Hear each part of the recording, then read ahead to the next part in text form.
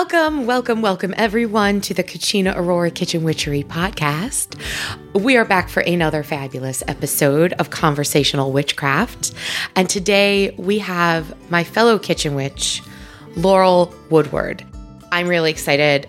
Just before I hit record, I said, I don't get a ton of kitchen witches or people that would identify as kitchen witches. So I'm super excited to have Laurel here with us. She is a writer, a gardener, a cook living a magical life in the Pacific Northwest, which everyone knows is one of my favorite places on earth. She is the author of Kitchen Witchery, Unlocking the Magic in Everyday Ingredients. And Laurel has been following a solitary, nature-centric practice for more than 20 years. Wow. Laurel, welcome.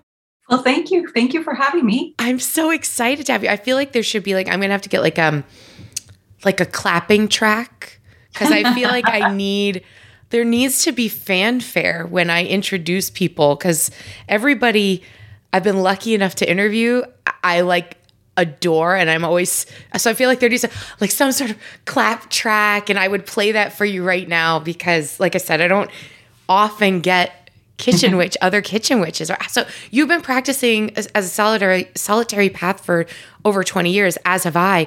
Has that whole time been kitchen witchery? No, it was a very slow evolution. It took some maturity to figure out that every mundane part of your life can be magical, can have a purpose in your magical practice. Yes. And can become sacred. Yes. It took a lot of, I'm a mom of 4 kids, so it took a lot of slowing down and making space for myself and coming into my own practice to turn it into kitchen witchery. That's a really interesting point. When I teach classes on kitchen witchery, I do not have human babies. I have fur babies, and I have a company. So those are the things that that I nurture. And I do have a lot of people that are parents, and they'll say, well, I have to slap food on the table. I don't have time to perform kitchen witchery. And I'm like, no, it's in everything. That's the beauty of it, right? Is the sacred every day. How did you figure that out? What were those steps, or what was your light bulb moment? Well, it was a lot of reading about conscious creation and about mindfulness. And then I read this book by Deborah Blake, Goddess in the Detail. Such a great book. It was. Oh. And just trying to implement some of her practices changed my practice immensely. So that instead of doing all these crazy, big, huge rituals under the moon, I could just make pancakes. Yes. Or, put together a nice herbal tea. And that in itself was an act of magic. Mm-hmm. A nighttime bath with herbs and oils became an amazing, sacred part of my craft. So were you practicing in these larger, more ritual type ways beforehand? What was your practice? Oh, yeah. And how did you find that path? So we're kind of starting at the end, but let's go back to the beginning. How did you find the path of witchcraft in the first place, right? And what did that look like? That also was kind of a slow evolution. I came to witchcraft as a gardener, and it was actually because I started making plant allies and collecting history and lore of different plants I was growing. Mm-hmm. And then as I created different recipes and then played with formulas, I became a witch. And it was just something that happened. It was an awakening. Right. So how did you find the plant allies? And what was the first one that kind of pops out to your mind? The first one I think it was motherwort. And I found it at my local nursery. Mm-hmm. They had this really incredible herb section. And I just collect new ones and add them to my garden and learn about their lore and their history. And I just thought it was fascinating. So you had this pull of spirit connecting you with these plants. I did. Wow. And what was it about this first one? You said motherwort. What was it about that specifically that really like intrigued you and made you go, wow? You know, I mean, if you were not walking a witchcraft path beforehand, maybe you never heard of the term plant ally. So like, how did that start to add up and compute to you?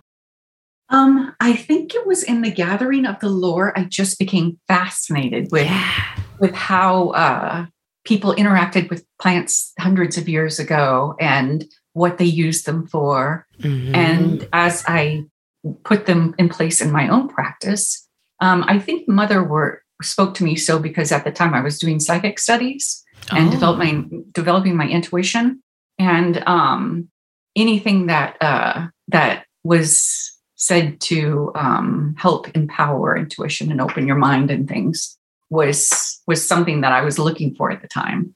Wow. And so this plant was like, hey, over here. Yes, pretty much. I was like, oh my gosh. You're like, look at I found my friends. Like, look at the friends I found, right? Like, it's so interesting when that happens. Yeah. Yeah. You were going to say something about the motherwort? And it's interesting how things evolve too, because I really got into culinary herbs and growing all my own fresh herbs. Yes. And I still do today. But as this whole strange world has unleashed upon itself with this weird things going on in government and the pandemic and things, without really noticing, I started forming allies with all these nervines that were in my yard, hawthorn and chamomile and California poppy and catnip. I didn't even realize it until I was doing a conference and someone asked if my practice had changed. And I realized it had got through a whole evolution. And now I was working with these nervines to bring calmness and anti-anxiety and and almost like that. There's such a fine line, I think, between like kitchen witchery, garden witchery, herbalism, you know, even Ayurveda, if you're familiar with Ayurvedic techniques, like there's these fine little lines between them and the meanings of foods and the medicinal properties of herbs and things like that. And I find often that culinary herbs are a gateway drug for witchcraft, right? Because the minute you realize that peppermint makes a great tea to calm the stomach, you're like, wait, hang on a second. You know, or that it's this kind of like a rejuvenating feeling or the cleansing properties or the calming properties of something. And then all of a sudden you go, hang on a second, I could mix mint leaves into a salad. I can, you know, rosemary brings, you know, wisdom, peace, all these things.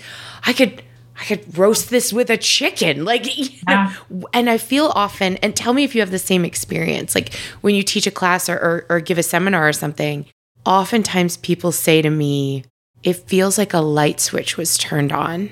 Oh, completely. Right? Exactly. The minute you start thinking about, and it always starts with garden herbs, right? Little tiny garden herbs that you could buy at the local grocery store, or the local farmer's market that you even put on your windowsill if you live in a tiny apartment.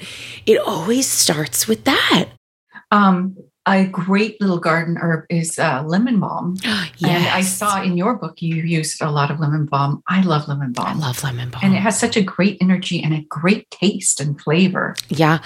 I love to do infused water with lemon balm because it gives you that nice lemony taste, and it's got it's so it's like a florally lemon to me, and it has those same cleansing properties. And I find I love lemon in my water. Like I use a lot of lemon. I love lemon slices in water. I love lemon everything. But I find that when I infuse the lemon balm in just drinking water, that it doesn't go bitter. Like, you know, if you leave a lemon rind in for too long, you get the bitterness of the pith. It doesn't do that. So you can kind of like enjoy it more, right? But you got to be careful. Lemon balm will take over your garden. Oh, I know. It's true. You plant it once, you have it forever. Forever. It will not die, which is great for me because I am not a garden witch. I swear I have a black thumb. The only thing I can grow is basil. And I think that's just because I'm Italian. And so the basil's like, all right, we have an understanding with it. We're laughing, right? We're talking about how you found that motherwort and you're like, oh, my friend. But I do that. Like, I'll be like, oh, I have to go out and tend my friends when I'm talking about my basil or my rosemary. I gender them. My rosemary is always female. And my husband will be like, did you see Rosie? She's doing great today. I'm like, I know. She looks so full and beautiful. Do you do these sort of things? And if so, are they magical for you? They are. And yes, I talk to my plants and interact with my plants a lot. I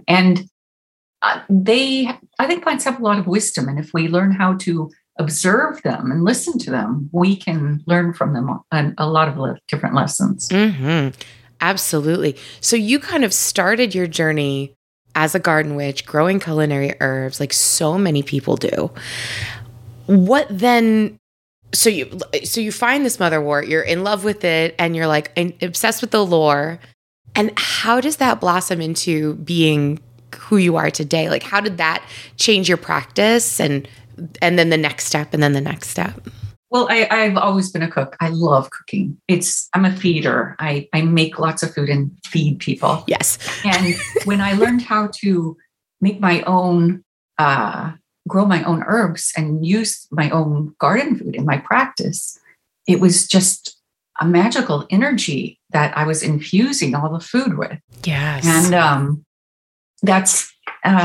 It was like a vehicle to make my everyday life a magical life. Mm-hmm. Mm-hmm. So instead it's amazing. Yeah. It's amazing. Yeah. And you find that, listen, I say all the time, I'm a terrible witch. I'm a terrible witch because I'm so damn busy, and my intention is always there to do something, like you said before, these big kind of ritual practices. And I want to get back to what you said about how that used to be your practice and now it's much more in the home and in food. My practice has never looked like that. Like I've never really been this person that's doing big rituals unless it's specifically with community. I'm not doing them on my own. I've never really been that person. But like you said before, the fact that you can make pancakes and that could be magic, that turning of it inward. And sometimes you don't even have the energy to do that. And I think that's okay as well. That is. Right? It is important to honor your energy levels and know that it is okay to take time for yourself and to just be. Just relax when you need to. Yes. Okay, so let's go. At that same time, though, you can make a nice magical bath and relax in the bath too. You're saying that's that's all I want to do now is go into a nice hot bath, and I have the tiniest bathtub. I don't even fit into it. So I tend to take like really long hot showers, and I get those, like the aromatherapy things. But I said to my husband, listen, if you ever want to do something nice for me, rent me a nice hotel room with a giant bathtub in it. And I'm going to go by myself. I'm going to bring all my bath salts and my herbal things, and I'm just going to sit and soak until I'm a prune. Okay, so you see you're a garden witch, and you're going along this journey. What does that develop into in your practice?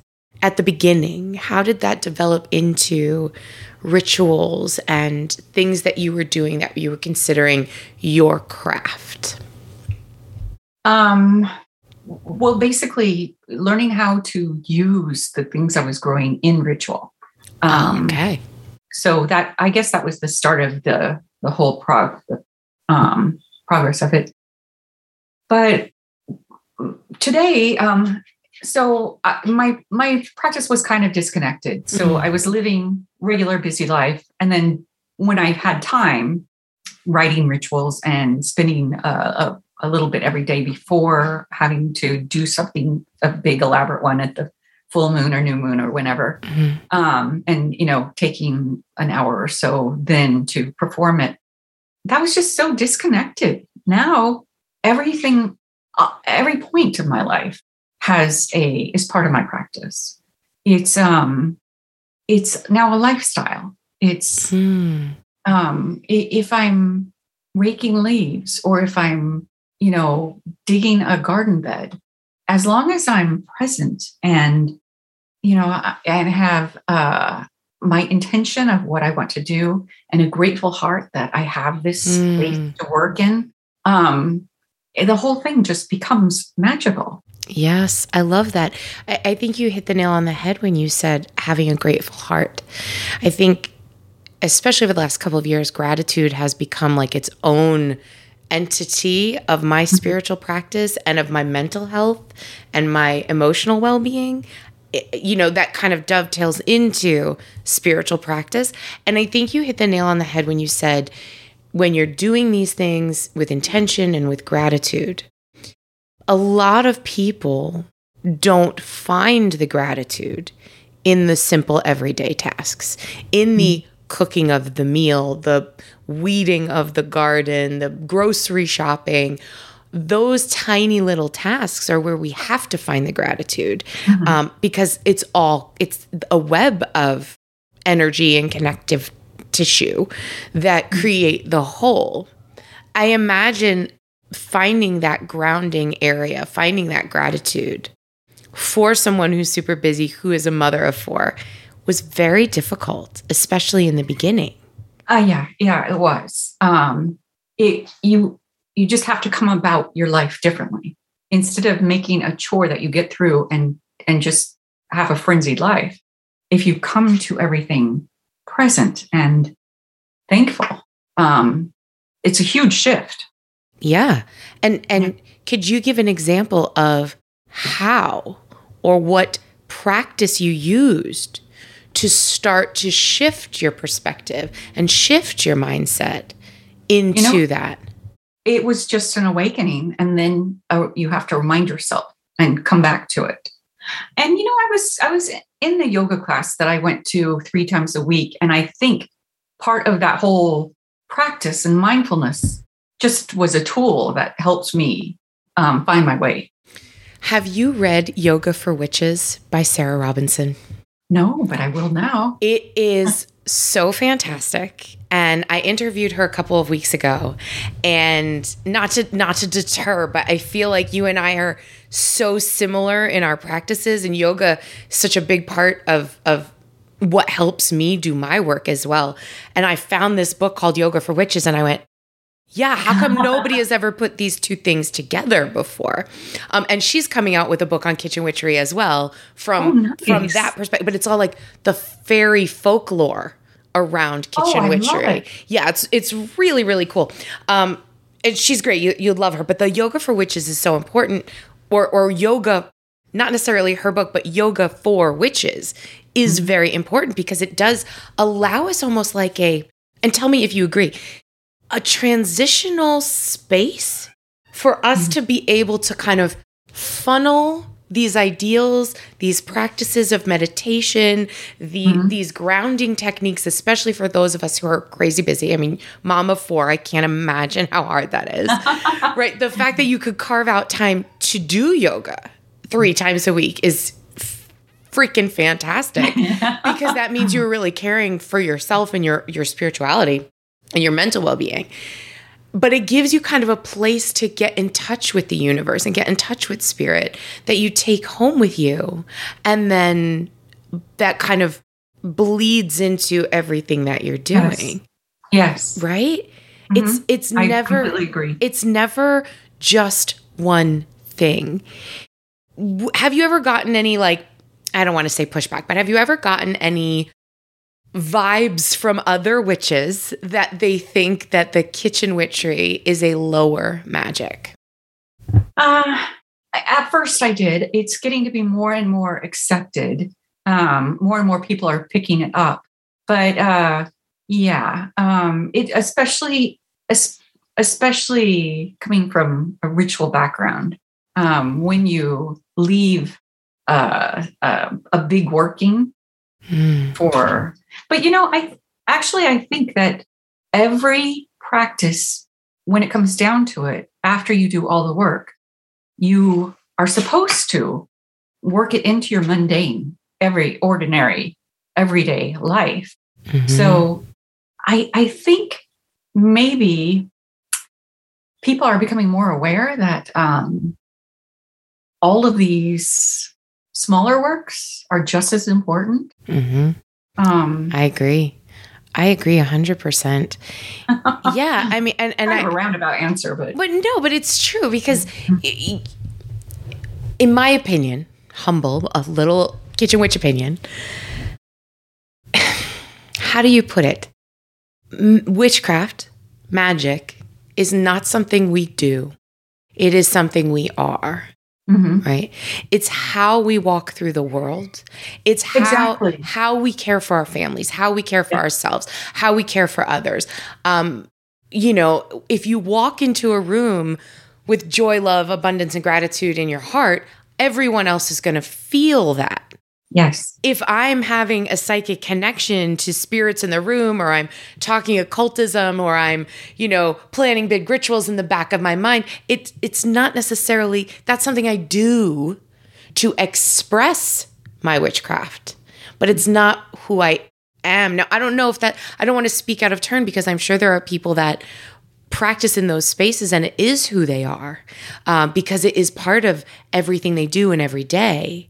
But I don't think one is better than the other, and I don't think one is lesser or one is greater. Mm-hmm. Right? I think each of us finds what naturally is part of our person, our spirit, mm-hmm. and expound on that. And for me, being a cook and a feeder, it's only natural that I figure out how to use my practice in that art. May I ask about your relationship with food?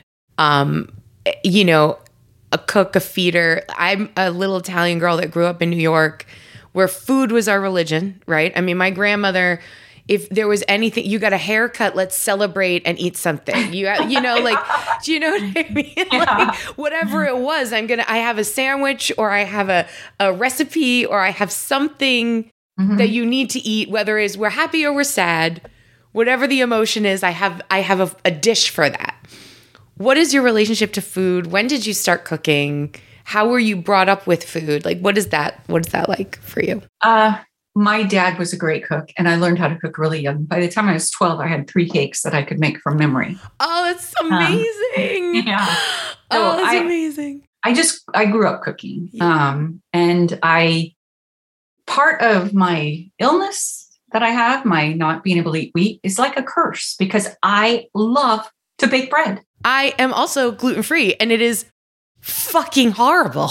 Yeah, it is. Because one of my absolute favorite things is to bake bread. And I still bake it. Anytime I have company, I bake bread just to fill the house with aroma. And people love eating fresh bread. Yes. Yes. But yeah. It's a little masochistic, right? Because I'll be like, I have this recipe. This is my grandmother's bread. And we call it grandma bread, and it's a stuffed spinach and cheese, like a stromboli. Oh, and I mean, I found out about my gluten allergy, I want to say like 12 years ago at this point. I'm not quite celiac, but it's really bad. So I will not eat wheat or gluten. And I will bake this. I will make it when we have company, if it's Thanksgiving. And I bake, you do the same thing, right? I put it out on the table and I'm like, can you just tell me what it tastes like? Just yeah. Right? I'm like, please, I'm just going to watch you eat it. It's a little masochistic. What's your right? My favorite thing that I can't eat is pizza. I love pizza. I know. I love pizza. I love pizza so much. And again, like I grew up in New York and I grew up in Italian families, and it's making pizza from scratch. And then if you don't have pizza, you have New York pizza. I have found when we're done, I have a very good company, small company, woman owned. They make a gluten-free sourdough crust. Oh, nice. And they ship it to you. And since I have found that, I have been much happier with pizza. I've gotten a little obsessed, especially through the pandemic. We eat pizza every 2 weeks. And that's what I eat. But yeah, I mean, do you still make that for your family? Yes. Oh, yeah. Yeah. I still bake. I make cakes. I do all kinds of stuff. And I do a lot of gluten-free cooking too. Oh, yeah. I do my own flours, but I also use they've come up with some really good ones. The Measure for Measure, King Arthur, and the Measure for Measure, Bob's Red Mill. Yes. Yeah, those are both great. Yes, I agree. Really good results with those. Yeah. I mean, I think the thing is, especially for our other gluten-free friends who might be listening, it's the texture of bread. Yes. Right? Cake, cookies, even pie crust, you can get real close with those textures and those flavors. But bread, it's that chewy, a bagel. Oh my God. I would sell a kidney for a bagel. Like and I said to my husband, if ever like it's the actual apocalypse, I'm just going to lock myself in a Panera and just eat until I die. You know, like that's right. That's what's going to happen. And the irony is I make olive oil. Like my business is olive oil, and half of my life has been spent cutting up bread so people can taste my olive oil dipped in bread. It is like a curse, isn't it? It is totally a curse. And you know, when you do develop a sensitivity, it doesn't go away. It just gets worse. Yes. Yeah. Yes. And it's never just the one thing, right? Do you have any other sensitivities? Rye, barley, cashews. Cashews? Cashews. And that one just creeped up. I could eat cashews. I was using them as a substitute. And then all of a sudden it just kicked in. And now if I just eat a handful, half an hour later, I just am scratching my scalp off. No. Well, right. Wheat, barley, rye. Those are the big three glutenies. Yeah. Right. That's all I can think of at the moment. I all of a sudden developed a dairy allergy. Oh yeah. That's happening to me. Like literally out of nowhere, I went out for ice cream and I was like, oh, maybe I got glutened, right? Maybe there was something in there. Maybe there's a cross-contamination issue. 2 weeks later, I was like, I'm going to try again. And I had like ice cream at home, like a little Haagen-Dazs, sick to my stomach. Haven't had ice cream in 5 years. Like switched to everything, lactose, no lactose. So I can handle like hard cheeses, but I can't have mozzarella, which is really awful. Yeah. So not only can I not have the crust of the pizza, but I can't have the mozzarella, you know, and you're just like, come on, what? But I could still eat garlic. And there you go. And I could still have tomatoes. Yeah, nice sauces. Right? So, I mean, it is workaroundable. And you know what I've discovered? Make a nice baked potato. Oh my God. Fill it with sauce. Potatoes. And then I do put cheese on my potatoes, but it could be like a pizza. Yes. Or I'll do spaghetti squash. Oh yeah, I love spaghetti squash. Right, and you do like spaghetti squash and sauce, and so I just have to stay away from lactose cheeses. So hard cheeses or aged cheeses don't have lactose in them. Parmesan, or even like provolone. If it's aged, there's no lactose in it. So if you go with those cheeses, they're naturally lactose free, and it's still going to melt, and you're still going to get those textures. So I'll put that on like the spaghetti squash, and it's delicious. But getting back to witchcraft. Because we can talk about food. We could talk about food all night. Getting back to the witchcraft, a challenge for me was I had started my practice as a kitchen witch. I had started my company as a kitchen witch. I wrote my first self-published book before I found out about my gluten allergy. And when I got diagnosed, and it was it was gluten and then a bunch of other things, because like I said, it's never just one thing. It hit me very hard as to how am I going to practice all the things that I do, all the magic that I work with, all the energies that I work with limitations on what I can consume, what I can cook, and that sort of thing. How do you continue to do what you do with your dietary restrictions? Well, I've adapted. I really have. I've adapted. I had to learn how to use almond flour and coconut flour and quinoa and other things. And, you know, I love research. I love experimenting. So it wasn't awful. It was Right. like a challenge. Yeah. Trying to create something edible and tasty and comforting and satisfying that would, I mean, sorry, it's not pizza, but I can make other things that are very, very nice. Right. And I think too, when you're working energy through food, those substitutions can be challenging because the energy of almond flour and then what I call spiritual nutrition being those innate qualities, those innate energetic qualities of an ingredient are different if you're using wheat flour versus when you're using almond flour. So you kind of have to adjust your magics and your intentions to fit those ingredients, right? And that's a challenge as well, but it can be done. And I think that's what, especially two kitchen witches with gluten allergies, like it can be done, people. You can be a kitchen witch and have a gluten allergy or be a vegan or not be a vegan. Like it doesn't diminish your practice, right? It doesn't mean you can't do it. You just have to do it your own way. You have to find your way. Don't you love that about witchcraft in the first place, that there is no right way? Like there's a lot of wrong ways, but there's no right way. Yeah. Yeah. Right. And it is a awakening that everyone individually comes to, I love that. I love that so much. And I love that your awakening was through culinary herbs. Like I just, and it's so much something that you hear a lot. People be like, oh, I grew basil on my bookshelf in college. And then I had to, when I got my first apartment, it was basil and parsley. And then I figured out how to use these things. And that's what happens, right? It snowballs. Yeah, it does. Right? It snowballs. So getting back to you and all the ritual work you used to do and how you said that didn't really fit on you. And it was just, and I imagine that was very difficult as well to balance with such a full life and so many children and so many responsibilities. That's hard to do. It's hard to be like, okay, kids, it's full moon. Mama can't do this right now. I gotta be outside, like it's difficult for anybody, to carve out that time. Is it something, the kitchen witchery, is it something that you practice with your family? And if so, how do you incorporate the practice into the family life?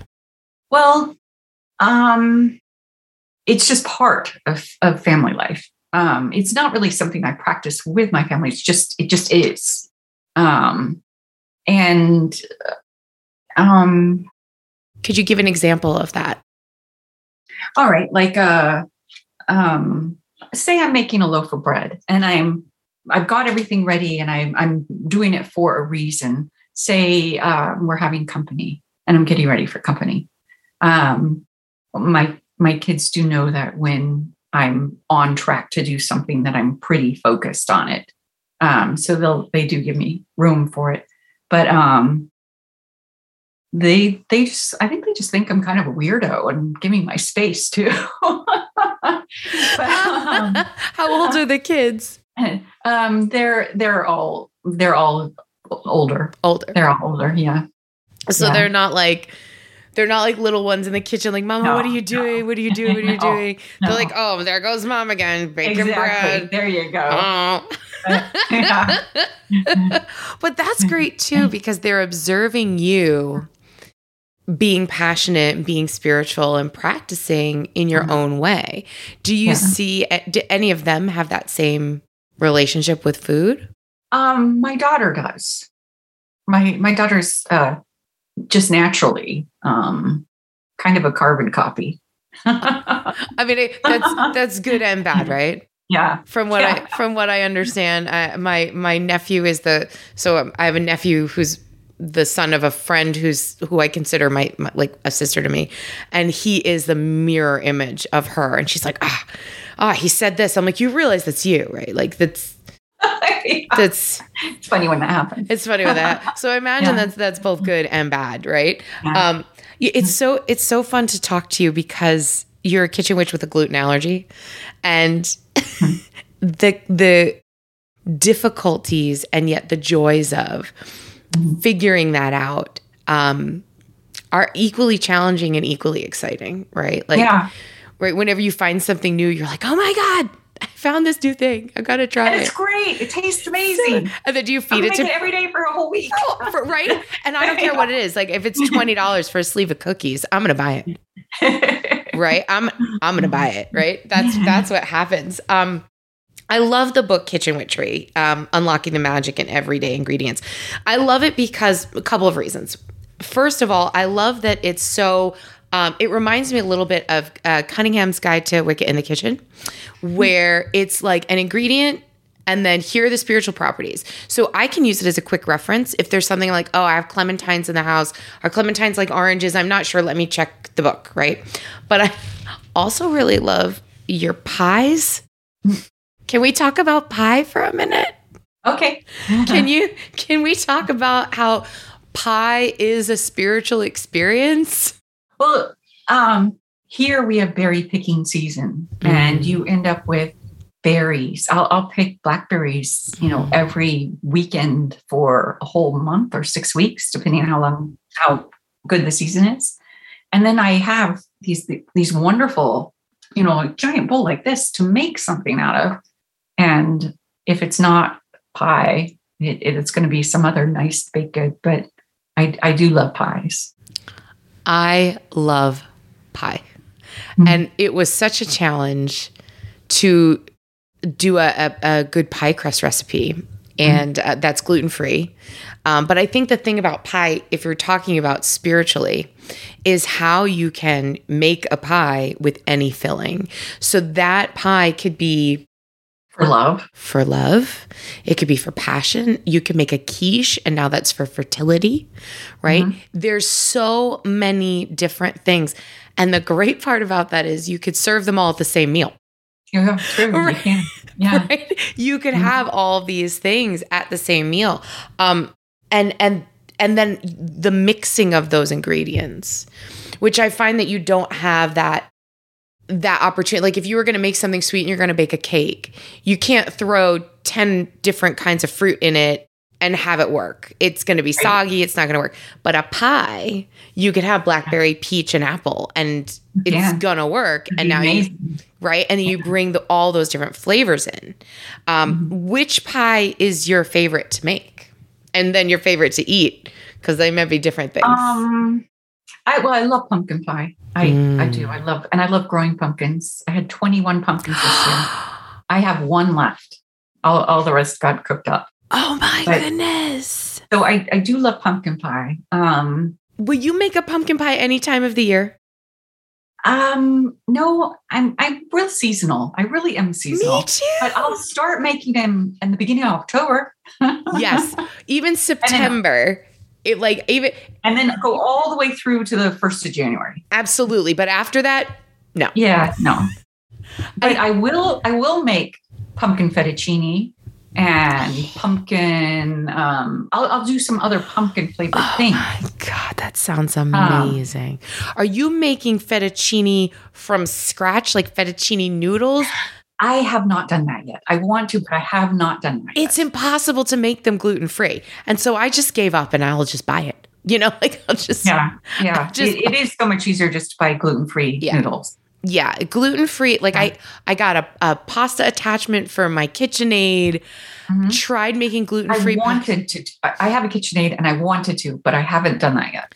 If I'm going to be entirely honest, it's way too much work. I thought it was way too much work and the result was not good. And I was like, no, it wasn't worth it. I was aggravated. And for me, energy is everything. And if I'm going to get aggravated making something, then I don't want to eat it because the energy that's in it is terrible. But I'm like you, I cook incredibly seasonally. Incredibly seasonally. Now, you're in the Pacific Northwest.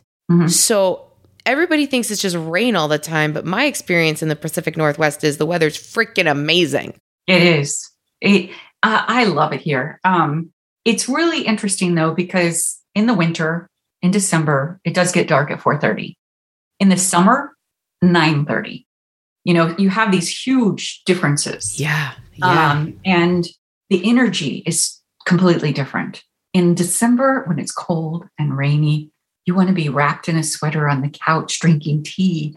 In the summer, in July, you want to be outside. You want to be hiking. You want to be working in your garden. You want to be outside until 8 at night. Mm-hmm. It's just completely different. It's and so beautiful. Food, in the summer, I eat light, cold things like salads and caprese sandwiches and fresh fruit. And yes, exactly. Yes. And then in the winter, it's hearty soups and beans and chilies and just completely different. I'm over here on the East Coast and I'm in New Hampshire. Oh, yeah. Yeah. So the weather is... Where are you in New Hampshire? I'm actually in Salem area, Salem, New Hampshire. Oh. So I'm here by the Temple of Witchcraft. I'm in southern... My husband's from Stratham. Oh, really? Yeah. Oh, his grandfather, the biggest apple orchard there. Which is... It was Elton Orchards, but they sold. Yeah. Oh, there's tons. The apple orchards here are amazing. So like I said, I grew up in the suburbs of New York. And my husband and I moved up here. We actually moved to Massachusetts first. And we've been in New Hampshire because we were living in Massachusetts like 10 minutes from the New Hampshire border. And we're like, why the hell are we in Massachusetts? And so we moved over the border into New Hampshire. And I love it here. I love that there's so much nature. I love that there are apple orchards for days, and there's a farm up the road from my house where I can buy fresh produce and fresh eggs and fresh beef. Like that's unheard of where I grew up. Exactly what it's like here. Yeah. We had gone out to Portland, Oregon 2 years ago for about 10 days, 12 days. And it was in June. What? Oh, in June. Nice. In June. Yeah, really nice. And I left a piece of my heart in Portland, and my goal in life is to have a second residence there because the people, the food, the farmers markets, it was so amazing, alive. It felt so alive. I couldn't believe that everywhere I went, the shrubs were made out of were rosemary. There were rosemary and lavender shrubs, and I kept picking the rosemary and putting it in my hair. Right. Like I do love it here. I'm very, very fortunate that this is a really foodie environment. Oh, amazing foodie environment. I mean, some of the best restaurants in the country, and the food scene and how people feel about food and the fact that they get it, right? They get what you're talking about. They do. Organics are huge here. Yes. Everybody has a garden here. It's just the farmers markets are incredible. The people here just, it's food is a priority. It's important. And isn't it though? It's celebrated here. Yeah. Yeah. I think there is a way of life in our country. And I think there are pockets of people like ourselves, like the Pacific Northwest, that kind of buck this. The ideas of food comes from a grocery store. It needs to be fast. It needs to be easy. It needs to be cheap. I need to eat and leave.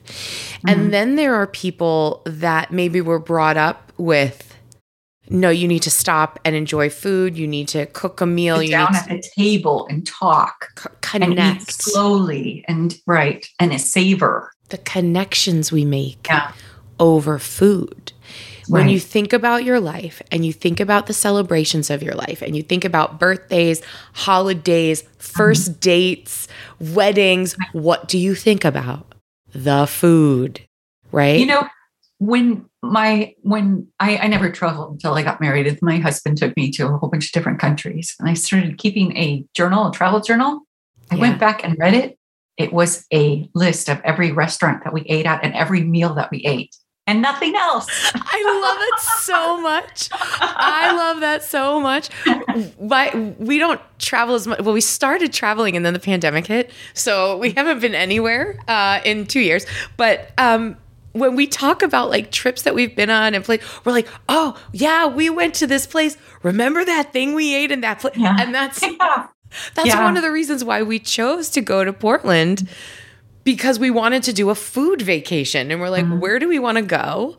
we want to go to Portland because it's like some of the best food scene in the country. And that's the main reason we chose Portland was because we knew good food scene. Let's go there. When were you here 2 years ago? 2019, June 2019. I want to say we flew out like a couple days after Memorial Day, and we were there for like 2 weeks. And again, I left a piece of my heart there. We ate, I don't like even what you would call like crap food. Like we were like, oh, let's just go get nachos. Oh my God.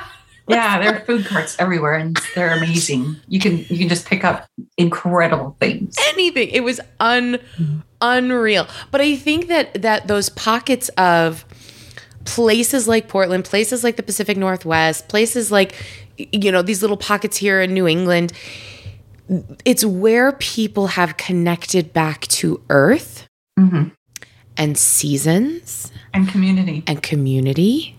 And how important is that as solitary kitchen witches to be able to find community in a spiritual way around food? Yeah. What a gift that is. It is. Wow. Super fun. Okay. We have to take a break. I should have taken a break like 20 minutes ago. We have to take a break and hear from our amazing sponsors. And when we get back, we're going to talk about your new book, which is due out in July. So let's take a quick break and we'll be right back.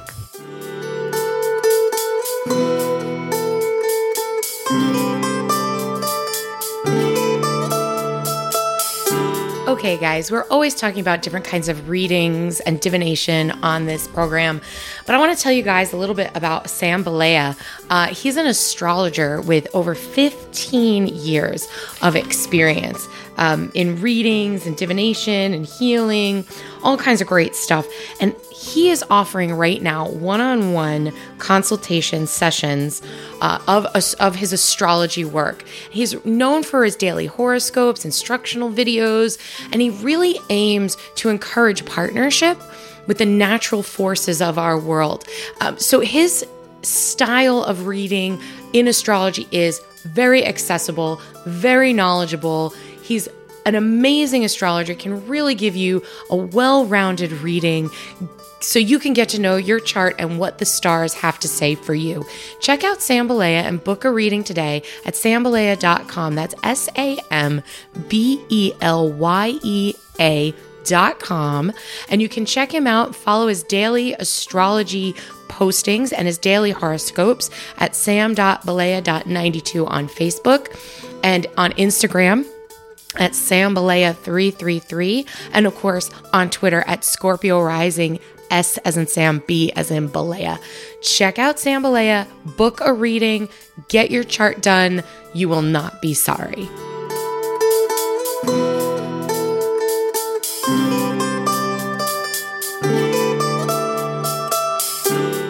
Guys, I have just got to tell you about the Robin's Nest. If you're unfamiliar with the Robin's Nest, let me tell you a little bit about one of my favorite shops. This is a full-service premier metaphysical shop here in New England. They offer everything from gifts to custom-made crafted potions and wares, magical and ritual items, divination materials, candles, crystals, spiritually designed clothing, ritual wear, books, incense, tarot, oracle decks, and most of all, more importantly, they offer friendship, creativity, and community.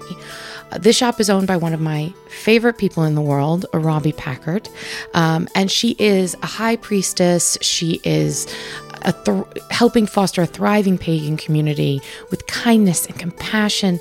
She's just the most amazing person, and her shop and everything in it reflects her love of community and craft. You will not find a more welcoming space to learn, to grow in your spiritual practice.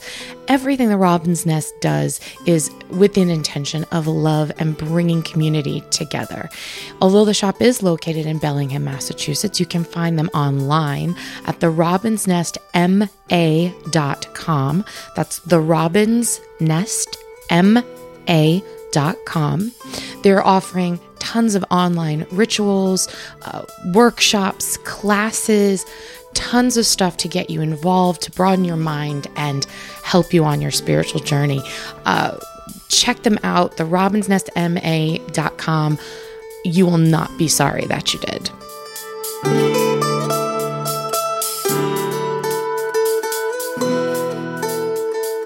Welcome back, everyone, to Conversational Witchcraft. Today, we are chatting kitchen witchery, food magic, and all the yummy, yummy things with the amazing Laurel Woodward. Laurel has a new book coming out. If it's half as good as your kitchen witchery book, I'm going to be so excited. It's called Backyard Garden Witchery, which ties right into everything that we've been talking about. Can you tell us what we can expect from this book? Well, it's a little bit different because it's about creating sacred space in your own backyard. Oh, I love that. And it's about connecting with nature and the seasons and the spirit of your yard and your plant, and to find plant allies, and then growing your own fruits and veg and how to cook with them in your kitchen.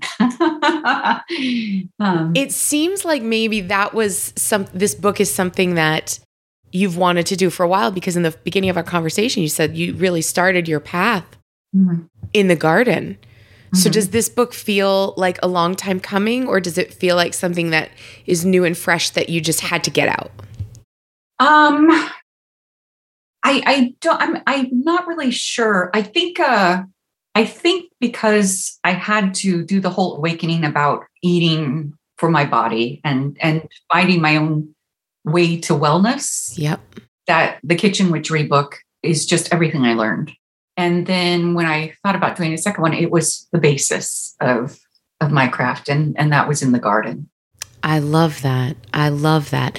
So I myself am not a garden witch. I try and I try. I'm great with my herbs. Mm-hmm. I've tried many times since I bought my house and have my beautiful yard to grow vegetables. That doesn't work so well for me. I have two. Part of garden witchery is learning about the energies in your yard.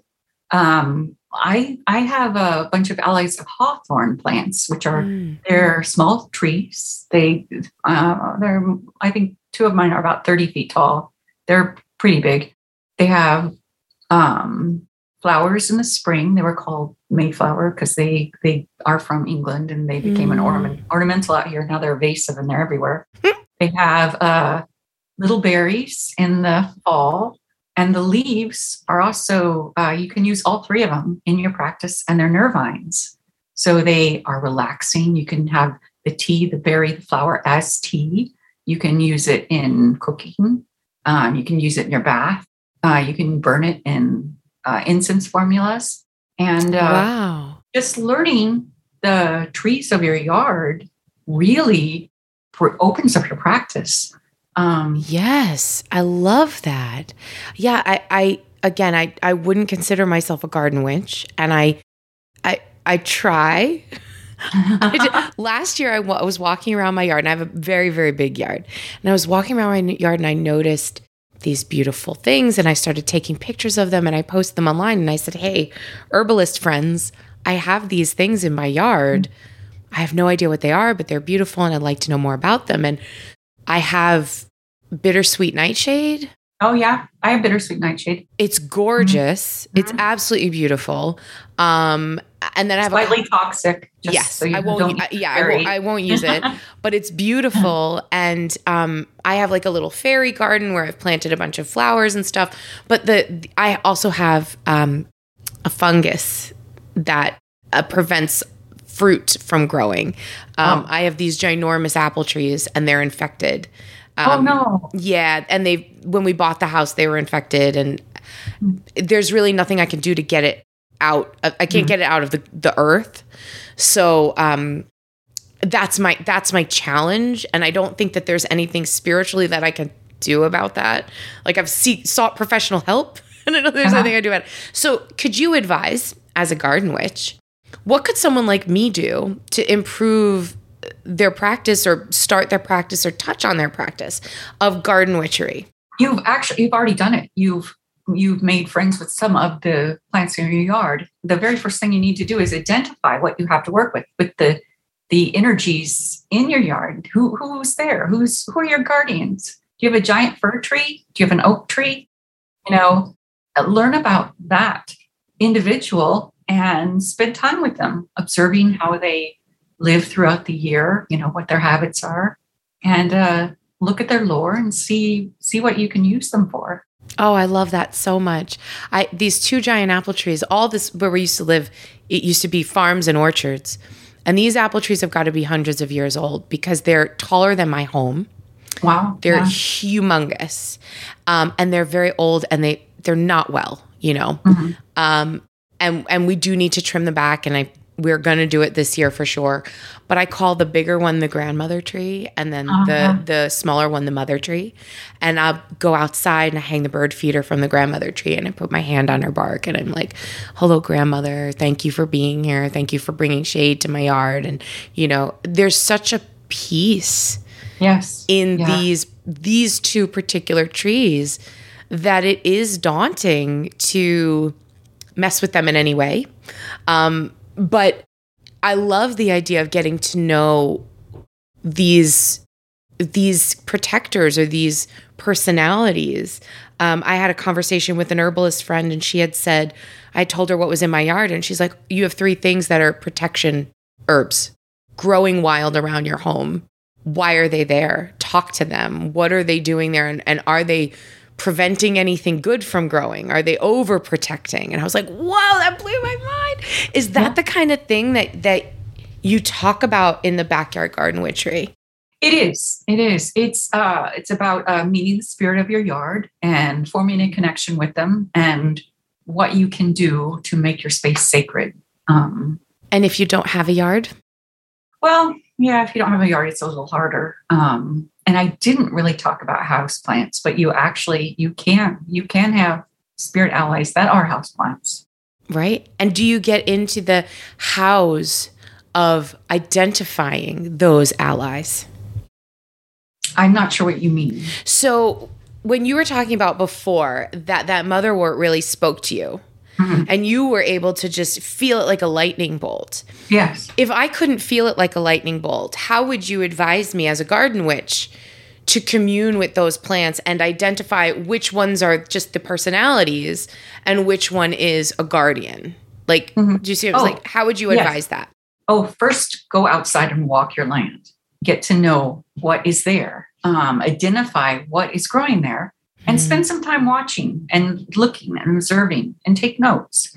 I have a big giant mimosa in my front yard, and I have a tree. I have a chair that leans back, a chaise lounge. Mm-hmm. And one of my favorite things to do in the summer is just lay underneath it and gaze up at the branches and just watch the life going on. Because when all the flowers come out, there are bees and butterflies and birds and squirrels, and it's just a whole universe unto itself. And I love watching that. And it's a very meditative, peaceful, healing time. I love that so much. And that makes me yearn for spring.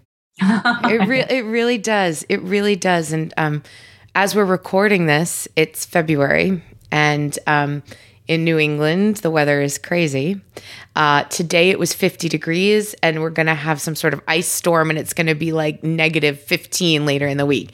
So the weather here is a little crazy, but today was that day in February where my New England friends will understand, where there are robins in your yard, there are birds singing, everything feels warm, and you're like, oh, spring is right around the corner. Yeah. Yeah. That feeling will go away in a day or two. But what you're talking about, that communing with the garden, I think it starts even in the cold times. Would you agree? Well, I'm very seasonal.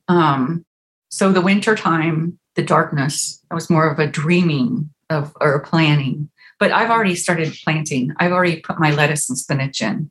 Oh, wow. The minute that the sun starts to become even, the solstice, the minute that the daylight starts to become more, I just wake up and I'm ready. I'm ready to be outside. I'm ready to start growing stuff. I'm ready to see what damage has happened over winter and to, heal that. And you just can't wait to get in the dirt, right? Yeah, I can't. It's really wet and cold right now. I think it was 20 degrees this morning, but as that ice storm started here, I think. Before it went. And it's coming this way. Yeah, for sure. But you get that one day where you wake up and you like smell the earth and you're like, I'm not a garden witch. And I'm like, I just need to put my hands in the ground. Like I need to dig and I need to smell the earth and I just need to be out there. In nature, I don't know. Yeah, I don't know what the hell I'm doing, but I just need to be digging and I'm just going to sit here and like dig dirt from one pot into the other part. And I'm going to be, I'm going to plant seeds and I don't know what I'm doing. And then every time I try to plant seeds, I forget to water them and then they don't grow. And I'm like, you know what? I'm just going to buy my vegetables. It's fine. That's really what it boils down to. I am just having the best time chatting with you. So this Backyard Garden Witchcraft book, which I think is important because it goes back to what we were talking about before, right? Those simple things, those mundane activities, the gratitude for those things. Those are important principles. But kitchen witchery, garden witchery are things anyone can do, and you probably already have a basic knowledge of them, right? So if you could give wrong question, let me start again. What are you hoping people will take away from the Garden Witchcraft book? That your practice can be sacred at any part of the day in your own space, in your own place. You have everything you need at your fingertips. You just have to see it. I think it's important also our connection to nature and to understanding that we are not just the center of our life, but that every creature out there has a place in our world. And if we get to know them, their presence will enrich our life.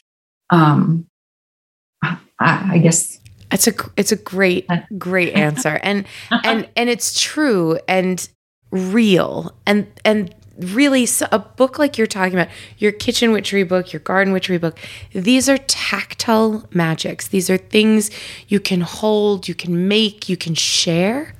So it's interesting to me that so many of us identify as solitary practitioners when the basis of the things we're making is so that we can connect and share with others. Yeah. Because that takes it from being a solitary practice to being a community practice without necessarily being in a circle of people under the full moon in robes. Right. And as you're saying, garden witchery, kitchen witchery, these are things that we stop 3 times a day to eat. Mm-hmm. We don't stop 3 times a day to, pull a tarot card or light a candle or, write a sigil. We don't do those things, but we do stop. Those are like special, meaningful, I got to make time for that. We make time every day to eat. So if we make time every day to eat or feed others, to do it consciously, with intent and gratitude. Yeah. And it becomes magical. It becomes sacred. 100%. I agree with you 100%. And I love that so much. I am just so excited about your new book. I'm definitely looking forward to it. That's available in July. Mm-hmm. It is. Yes. So tell us, Laurel, where can we find you online? Where can we find your books? Where can we learn more about you and connect with you? Well, I'm at laurelwoodward.com. But I also have a blog at Liminal Landscapes, and I have a whole bunch of recipes on there. But I'm on Instagram too, and you can find my Instagram through my blog or my Laurel Woodward space. And the new book is Backyard Garden Witchery. Yes, it is. Backyard Garden Witchery. Through Llewellyn Publishing. Mm-hmm. Yes. And where can we find this book? Where can we buy this book? It's going to be at the Poison Pen signed. But you can order it pretty much anywhere. Anywhere books are sold. Support your local bookstores. Yes. And your local pagan shops, right? Your local witchcraft shops. This is so exciting. Okay, so I have my last question for you, which is a question I ask for all of my guests. It's going to be a tough one for you because you're a cook and a kitchen witch, right? Okay. So I'm a kitchen witch, you're a kitchen witch. But if you could have me cook one magical meal for you, what would it be and why? Oh, that is hard. Right, because you're a good cook. You don't need somebody to cook something for you. But you know what? I do love going to a friend's house for lunch. And if you would cook me a lovely lunch and we could have an hour or so conversation, that's what I would like. What kind of things do you like for lunch? It depends on the season, right? Right, it does. I know. I know. Yeah. So like if it was the middle of the fall, I might make a beautiful, I love grilled cheese sandwiches. Mm-hmm. It's like my favorite thing in the world. And it's hard to come by when you have a gluten allergy. I saw your beautiful one with the pesto. Or was it dipping in marinara sauce? In the cookbook, it's a garlic grilled cheese sandwich. Garlic. It's a garlic grilled cheese. So you make a garlic crust on the bread, and then you fill it with mozzarella, and then you dunk it in a marinara sauce. Yeah, that looks amazing. It's so easy too. Like I have a grilled cheese for every season. Lovely. I just made a grilled cheese. It was brie and tart cherries and arugula. Oh, yum. And it was grilled in lavender and orange olive oil.